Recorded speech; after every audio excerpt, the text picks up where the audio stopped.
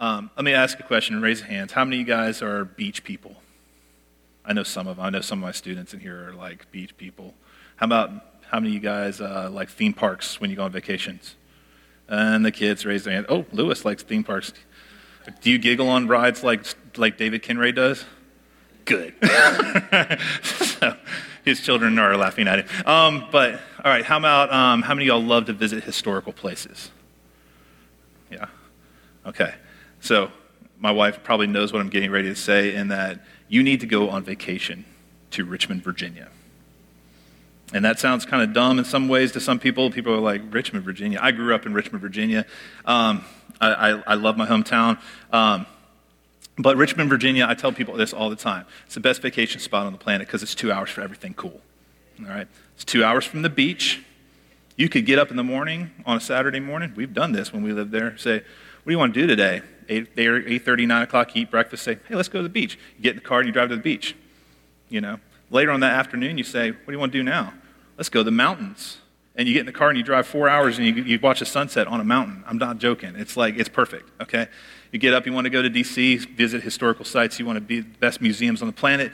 You're right there. There are 4 theme parks all around it, all this kind of stuff. I'm telling you, just that's around Richmond, but in Richmond's cool stuff too. Now, this is not a commercial for Richmond, Virginia or anything along those lines. I'm just thinking about this message and thinking about it because here's the deal. I was to raise my hand. I didn't ask the question, but how many of y'all are mountain people? I'm the mountain guy, man. I want to go to the mountains. You know, I don't like where sand gets when I go to the beach. You know, it's not my thing. But when gas was cheap way back in the day and Kel and I were young, we used to just get up and we would say, hey, where do you want to go?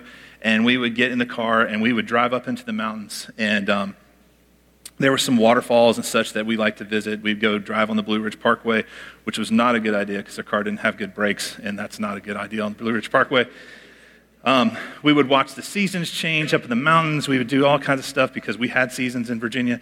And, you know, it was just, it was awesome to be able to do that. I love the mountains. There's something mystical about them in some kind of way, especially the Blue Ridge Mountains where we grew up because they're old. They're so old. You know, they're rounded over on the top. There's trees everywhere and all this kind of stuff. And you think about like the explorers of old who walked in these places, and it's just, there's something about them. But when you get up on top of a mountain, you can see things that you have never seen before from the vista up there. I remember going to it's in near Nashville. I just totally went out of my head there. Fall Creek Falls, yes. It's where they filmed Last of the Mohicans. And I remember standing up on this precipice right on the edge of this valley in this mountain and like looking out and seeing things and realizing for a second that when you stand on mountains, things look different. The world seems small. The air is thinner. You know, temperature cooler and crisper. Things are enhanced. Mountains just create this sense of that. And religions around the world have built their temples on top of mountains. You know, the highest point of faith seems to find its place on top of a mountain, no matter what religion you're talking about. But getting to the top of a mountain, it takes work. All right, if you are hiking, which I used to love to do, and now I have bad ankles and knees, and I don't like to do as much anymore. But if you are hiking, it takes work. You're going to perspire, whatever that is. And you're going to find your way to the top of this thing, whatever trail that you take, hopefully, okay?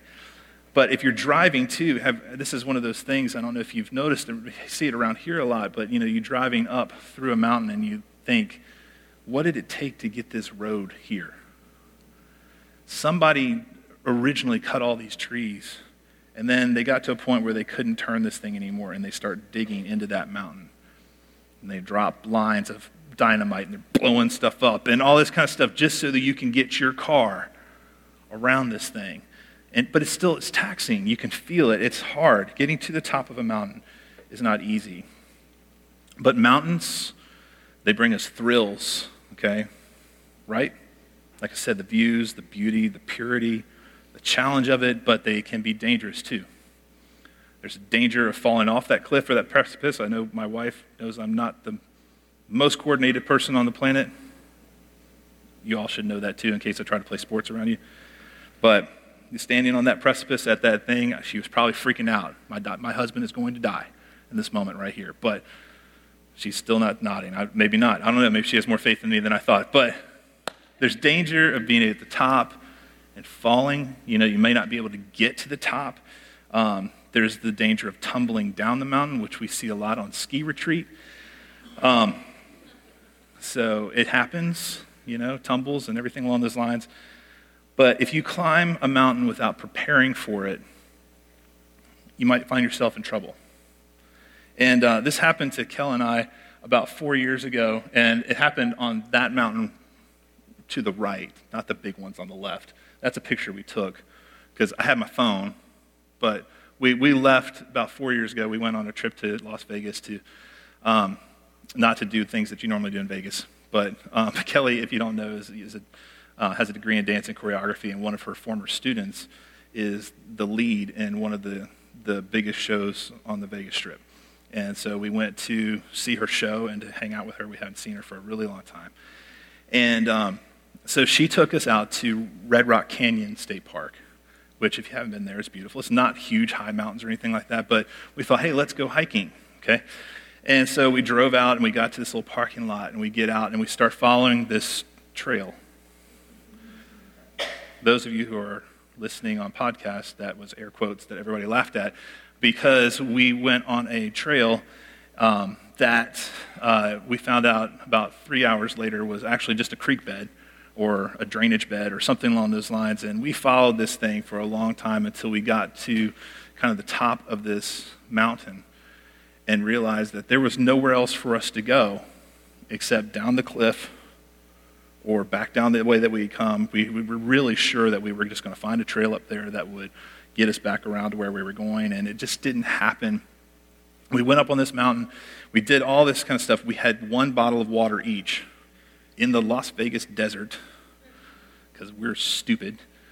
And, so we went up the mountain, Now, I will say that, that little angled rock right there, it doesn't look very big, but that thing's about 30 feet long. Okay, we're up there. Okay, so it's a long ways up. But we found ourselves in a place where we literally are looking at each other and we were lost on the top of a mountain. But I can honestly tell you that it might have been one of the best days of my life. It was fun. It was exciting because we were in that environment. We knew we could make our way back, but the mountaintop experience is something amazing, no matter what you're dealing with. So this morning we're going to look at one of the top mountaintop experiences found in Scripture. And it's a really important piece of Scripture. Danny mentioned it just a second ago. It is Transfiguration Sunday in the United Methodist Church, and all around the world, people are talking about this piece of Scripture today. And like I said, it's a very, very important one. It comes from the book of Matthew chapter 17, but I want to set the stage for you just a little bit. And actually, our music this morning set that stage, which is really awesome because there's so much of it that plays into this. And I don't know if you guys, and Nick hates it. He's probably back there getting ready to push slides for me, but he doesn't like to get attention about this, but I'd like to throw him under the bus with good attention. Sometimes that, I just gave him a piece of Scripture and said, hey, I trust you to pick some great songs for this. And they were so perfect to help lead us into this place. And so I just really appreciate that wherever you are, Nick. And but in chapter 16, Jesus is confronted by a bunch of religious leaders, Pharisees, Sadducees, and they're asking him to produce a sign of his power. And he's already been doing miracles. He's already been, he just got finished feeding the 5,000, and then the second time through with the 4,000. So he's it's not like there's not a sign of his power somewhere already. Okay, but they're asking him to do this one more time. And I love the way Jesus deals with some of this stuff as he looks at him and says, hey, listen, when the sky's red in the evening, you know what this means. When it's red in the morning, you know what that means. You can figure out what the weather is because you can look at the signs. You know exactly what you're looking for, and I've already shown you. It's basically what he's saying in the midst of that. And then he makes this statement. He's like, it's only the wicked generations that look for a sign. And that's scary, right? We start thinking about the times that we ask God to look, we look for signs from God and things like that, and we think, oh, maybe we should just trust who he is, okay? maybe that's the best place in this. And so after he's doing this a little bit later, he's asking his disciples, who, these guys are asking me to prove a sign of who I am. Who do people around you say that I am? And they tell him the gossip that they've heard about. He's a prophet. He's this. He's come, from the old and all this kind of stuff. And, he's Elijah, all these different things. And then he says, okay, that's what you've heard around, but who do you, talking to his disciples, his people that follow him, who do you say that I am?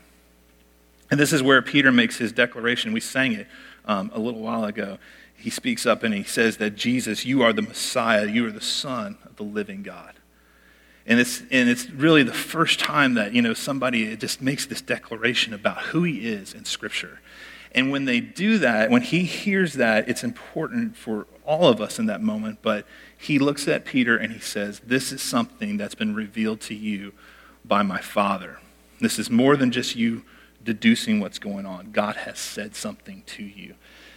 And so there's this understanding. The thing that he had just said to the religious leaders, you can figure this out by looking around. Peter is the one who's figured it out. God has spoken to him, and he declares this stuff. And that's the setting that we go into as we look at Matthew 17. And this is what that word says. It's going to pop up there on the screen in just a second. After 6 days, Jesus took with him Peter, James, and John, the brother of James, and led them up a high mountain by themselves. There he was transfigured before them. His face shone like the sun, and his clothes became as white as the light. Just then there appeared before them Moses and Elijah, talking with Jesus. And Peter said to Jesus, Lord, it is good for us to be here. If you wish, I will put up 3 shelters, one for you, one for Moses, and one for Elijah. And while he was still speaking, a bright cloud covered them, and a voice from the cloud said, this is my son whom I love. With him I am well pleased. Listen to him. When the disciples heard this, they fell face down to the ground, terrified. But Jesus came and touched them. Get up, he said, don't be afraid. And when they looked up, they saw no one except Jesus. And as they were coming down the mountain, Jesus instructed them, don't tell anyone what you have seen until the Son of Man has been raised from the dead. So this morning, as we take a look at this piece of Scripture, I want us to pull out a few things so that we can gather some stuff, because I know I've said this before. This is an extremely important piece of Scripture. Not that all the rest of them aren't important. You get what I'm saying, right? But first and foremost, they're going up on a mountain, right? My favorite place. So it's going to be special. We've already talked about that. Special things happen at mountaintops. And so this is getting ready to be something different than where they've been in the past. It's going to take some work to get there. But the second thing about this is that Jesus is there with friends. And this inner circle of misfits that he's got around him, Peter, James, and John, these guys are, they're all fishermen. They're all kind of, my family were commercial fishermen, my mom's side, my grandfather, all my cousins and everything like that. They own seafood companies. They're rough folk, okay? They're rough around the edges. They're hardworking people. Their hands are like leather, okay? If you shake their hand, you don't shake their hand. You shake 15 years of work in between you and their hand. That's the way it feels like, They are hardworking people, and they're tough, okay? But he's taken these 3 guys, Peter, James, and John. He takes them around different places, just the 3 of them. And they kind of are known theologically as his inner circle. But obviously Peter has some insight because God has spoken to him in that respect. If you don't know much about James, most people don't, because James was the first martyr in the church. He's the first person to give his life for his faith. And so his life didn't last very long after Jesus was resurrected. So he might have lived about 20, 30 years longer. Okay. John, he's called the disciple that Jesus loved. So he's really close with this guy. I mean, he entrusts his mother to John from the cross. These guys they're tight, okay? But they're misfits, right? Peter's got a big mouth, says stupid things, tries to kill people, okay? Somebody comes to get Jesus, he's going to take them out. Not going to happen. Looks at Jesus, says, you're not going to get taken away. I mean, to the point where Jesus takes this guy aside and says, hey, listen, get behind me, Satan. You are acting like the devil. Okay? He's crazy. But he's He's Peter, all right? James and John, they come with their mother at one point in time, and their mother, does the whole, like, will you put my son on either side of you in your kingdom and everything along that. But those guys are standing there with her, right? They don't say, no, Mom, stop. They're like, Mom, give me a cool spot, okay? But, these guys, they're not anything super special. They're only special because God is going to empower them for a particular purpose. Not because they're any better or they're more suited. So this inner circle thing, it's not about being better. It's about being equipped. And they're being equipped in that purpose because God is going to look for them to do something in the future. Now, there are also some other people there, some more Jesus close and trusted friends that we don't talk about a lot when we look at this piece of Scripture. There's Moses and there's Elijah. All right, we've sung this from the beginning today too. You were there in the beginning. Jesus has been there in eternity from the beginning. And so Moses and Elijah, when they are there in eternity before Jesus comes to earth, Jesus is with them as well. Okay? So Moses and Elijah are there. Moses has been on a mountain with God before, right? He went up there and he got some tablets called the Ten Commandments. Charlton Heston made a movie about it. And, he comes down from the mountain. He's been on the mountaintop. He's experienced God, even from the point where he came down from the mountain. His face was shining like the sun to the point they had to put a veil over his face. And then when he would go in, he would take it off when he was with God, but he would cover his face because it was so bright from being in the presence of God. Elijah is there. You've heard his story as well. He had a mountaintop experience with God where he's listening in the storm and in the thunder and everything, and then in the midst of all of it, he hears this small voice that speaks to him. He's been on the mountaintop too. These two men are really important when we look at this piece of Scripture because they represent two things that Jesus has come to fulfill. He's come to fulfill all of the law and the prophets, everything that they've said. So Moses represents the law. God gave him the law. He brought it to the people. It helped them understand sin and gave them the opportunity to live for God. Elijah was the first of the prophets. He worked in the northern kingdom of Israel, and he spoke God's word in a time when they were lost, in the time of the kings. He's the one who broke the ice and made it happen. He's also the one who never died as well. He was taken up in a chariot of fire and chariot of horses. It's not the movie, but he's on his way there. And so these two guys, they're huge, and they represent what God has been doing through history. And now they're in a conversation with Jesus. He's on the mountaintop. He's with his friends, Peter, James, and John. He's with his friends, Moses and Elijah, who've been working alongside him for a long time, even into eternity. So, as we think about this, as we look at it, I think we can be encouraged that your gifts, your talents, my gifts, my talents, our resources are put to purpose. That you don't have to have all your stuff put together. God can take a fisherman and make him an apostle. God can take a murderer, because that's who Moses was. He can make him the father of the law, a leader of his people, a prophet himself. When we go up on the mountain, we have the opportunity to change. So as we think about ourselves, we should be encouraged. Like I said, we have gifts, we have talents, skills, abilities, but each of us are purposed and resourced to fulfill the task and plan that God has for us. We can see that happening right here in this piece of Scripture. On top of that, the one of the most important parts about this Scripture is that we get a little bit of a backstage pass into eternity. We get to see not only Moses and Elijah, but we get to see for the first time in Scripture, more so than just being told about it, we get to see the triune God in place. Now, this is going to get some theology stuff going here, and we're not going to try to sugarcoat this. The Trinity is probably one of the most difficult and most mysterious things about our faith, and understanding how three essences or three people can be of one essence. And it's difficult, but we get to see it in action. We get to see it take place here. Jesus himself, he transforms. We get a look at what his divine nature looks like when it overpowers him in human nature. I'm looking at Grace and Porus because we talk about this in Bible study youth group, the 100% man, 100% God. And that doesn't make sense, right? So Grayson's shaking his head. But he knows what I'm getting ready to say. 100% of one thing and 100% of another thing is possible. I am both 100% the brother of Gregory Howard Ritter. If you don't know him, that's my 54-year-old brother. Okay, but I'm also 100% the son of Rena George Ritter. Both things, 100%. I'm not 50% this, 50% that. I'm also 100% the husband of Kelly Lynn Ritter. I'm even more than just two things.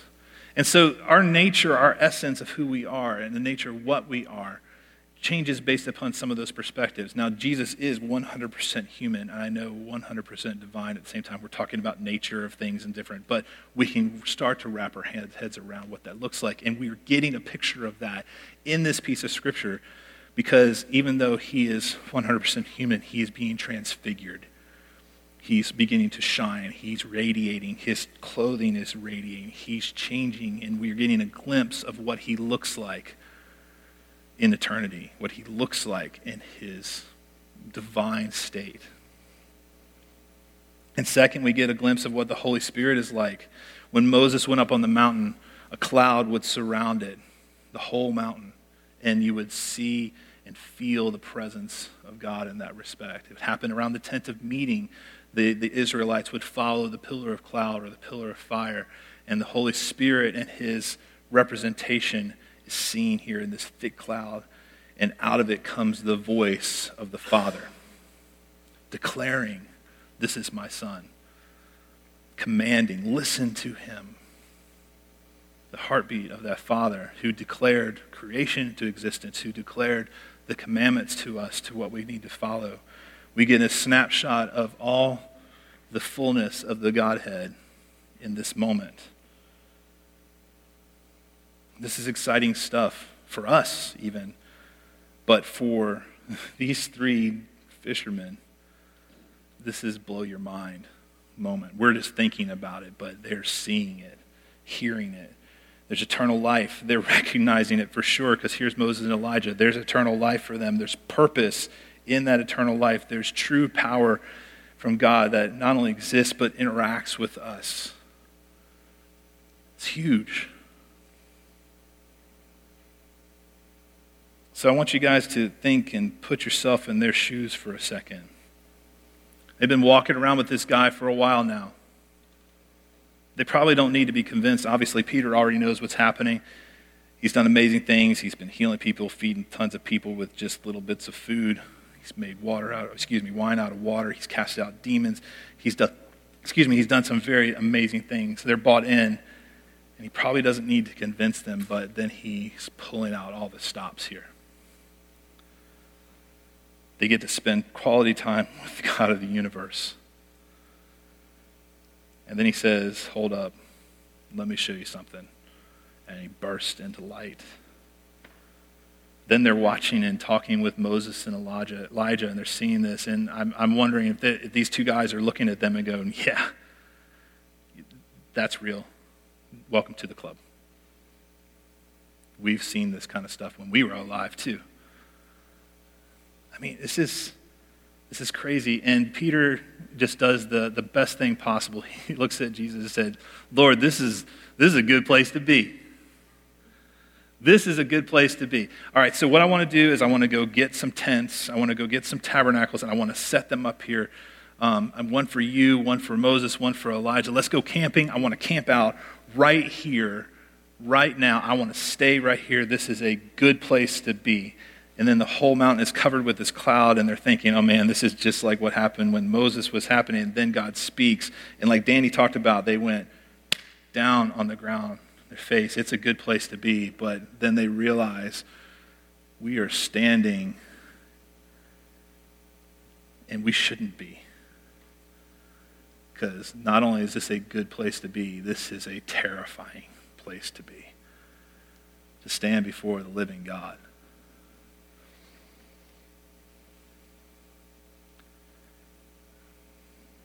Makes me wonder, Moses had heard that voice. He had seen something like that. He'd asked God to see, and as he passed by, he'd seen his back. Holy ground, take your sandals off, Moses.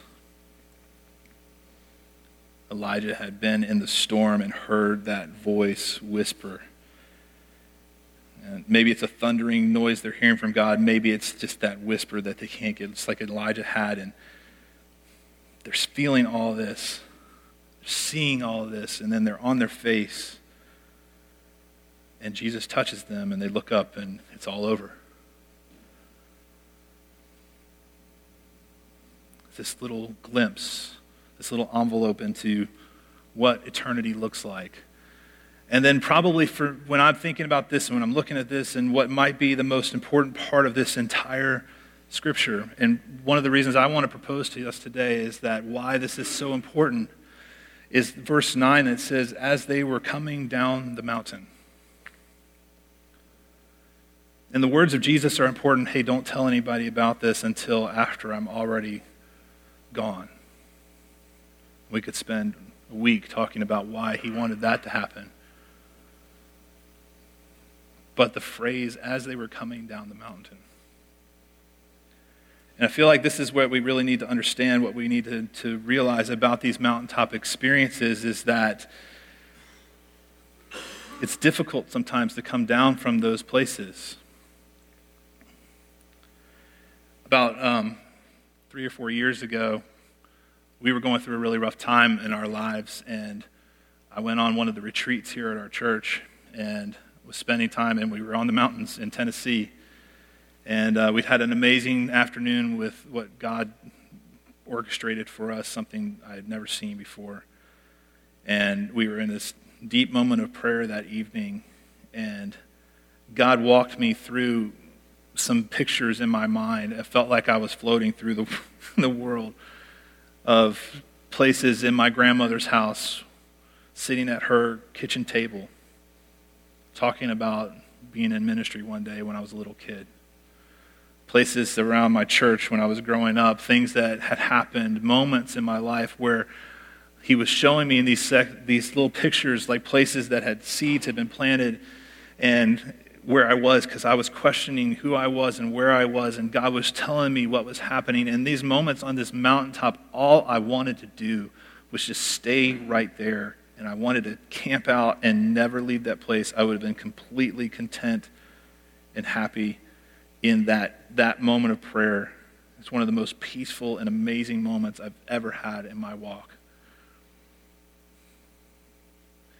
And opening my eyes from that was like being in a dream in a place somewhere along the lines, when you have one of those dreams and it's so good and you're just like, this is perfect. And you feel consciousness coming back and you're in your head and you're like, no. And then your eyes open up and you're like, dang it, it's over. And that's what I felt like in that moment. I could have been there forever and been happy. But there is a real life to live in. So many times we have these significant moments with God, and all we want to do is stay in that mountaintop. We want to stay in that place. We want to get back to the same place that happened, whether it's even the same location or even the same place.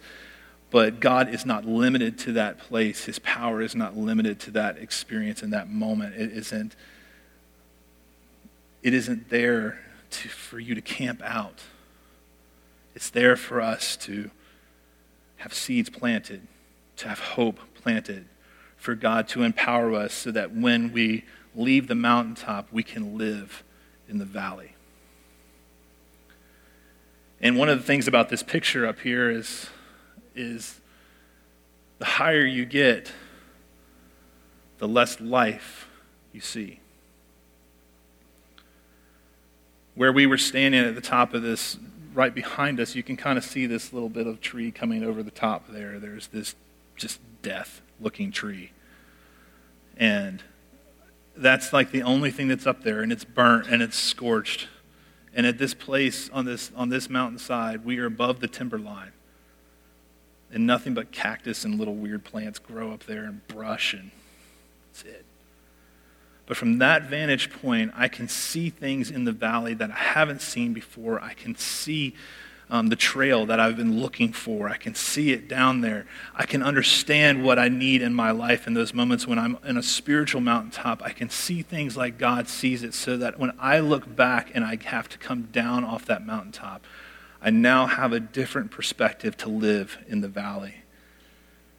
The mountaintop is for us to gain confidence, perspective on the world that we live in, the things, to see things like God sees them maybe, but then to go back to the valley, to the struggle, to life, to work, school, our neighborhoods, our mission fields, our families, our friends, the stuff that we have to walk through every day, because in that place is where things grow. It's where life is. But if we find ourselves tangled in the valley without mountaintop experiences, we lose our perspective. So God takes us there. I don't have this on the screen, but later on in Scripture, Peter, this is long after the resurrection, and Jesus told them to wait till he was gone to share what had happened to them, because there were people who might question. And he says this in 2 Peter 1:16. He says, "For we did not follow cunningly devised fables when we made known to you the power and coming of our Lord Jesus Christ, but were eyewitnesses of his majesty. For he received from God the Father honor and glory when such a voice came to him from the excellent glory. This is my beloved Son, in whom I am well pleased. And we heard this voice which came from heaven when we were with him and on the holy mountain."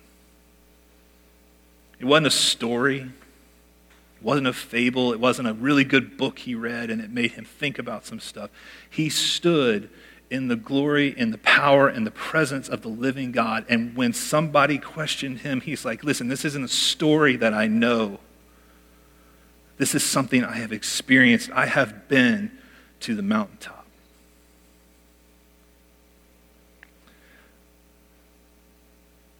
Mountaintop experiences are important for us.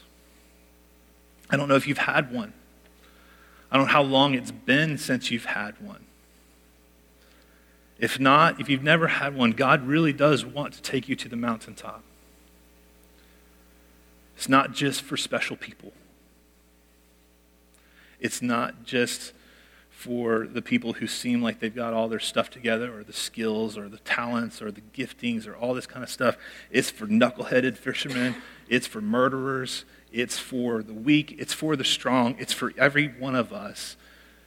For him to remove us from our regular environments, put us on a place where we can see how he sees. If you've been to the mountaintop and you're just living to get back there, make sure that you are in the process of preparing. Living in the valley, gather the tools you need. Don't just take one bottle of water up the mountain. Spend time in your scripture. Spend time in prayer. Build a relationship with Jesus so that when he says, hey guys, let's go take a trip. And you go up the mountain, you're ready. If it's been a while since you've been there and you've lost your perspective or the memory of those experiences, stock up and get ready. Folks, it's mountaintops. I still think in my heart I would love to just be there all the time.